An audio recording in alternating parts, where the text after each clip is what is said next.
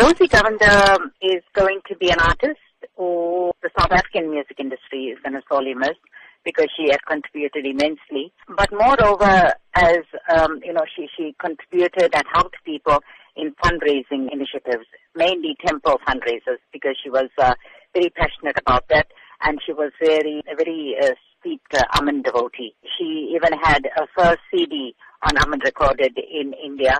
Two things that stand out for me about Rosy. First was a devotion to a work, art form, and a commitment, and contribution to all the temple fundraisers. And secondly, she was passionate about passing this art form to the younger generation. She always nurtured and mentored youngsters in this field. In terms of her work in the music industry specifically and the CDs that you say she recorded, what will you say she'll be remembered for the most?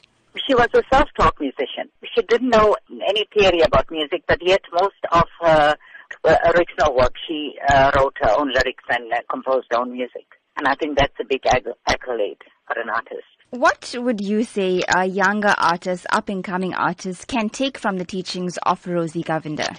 Humility, passion and commitment to the art form.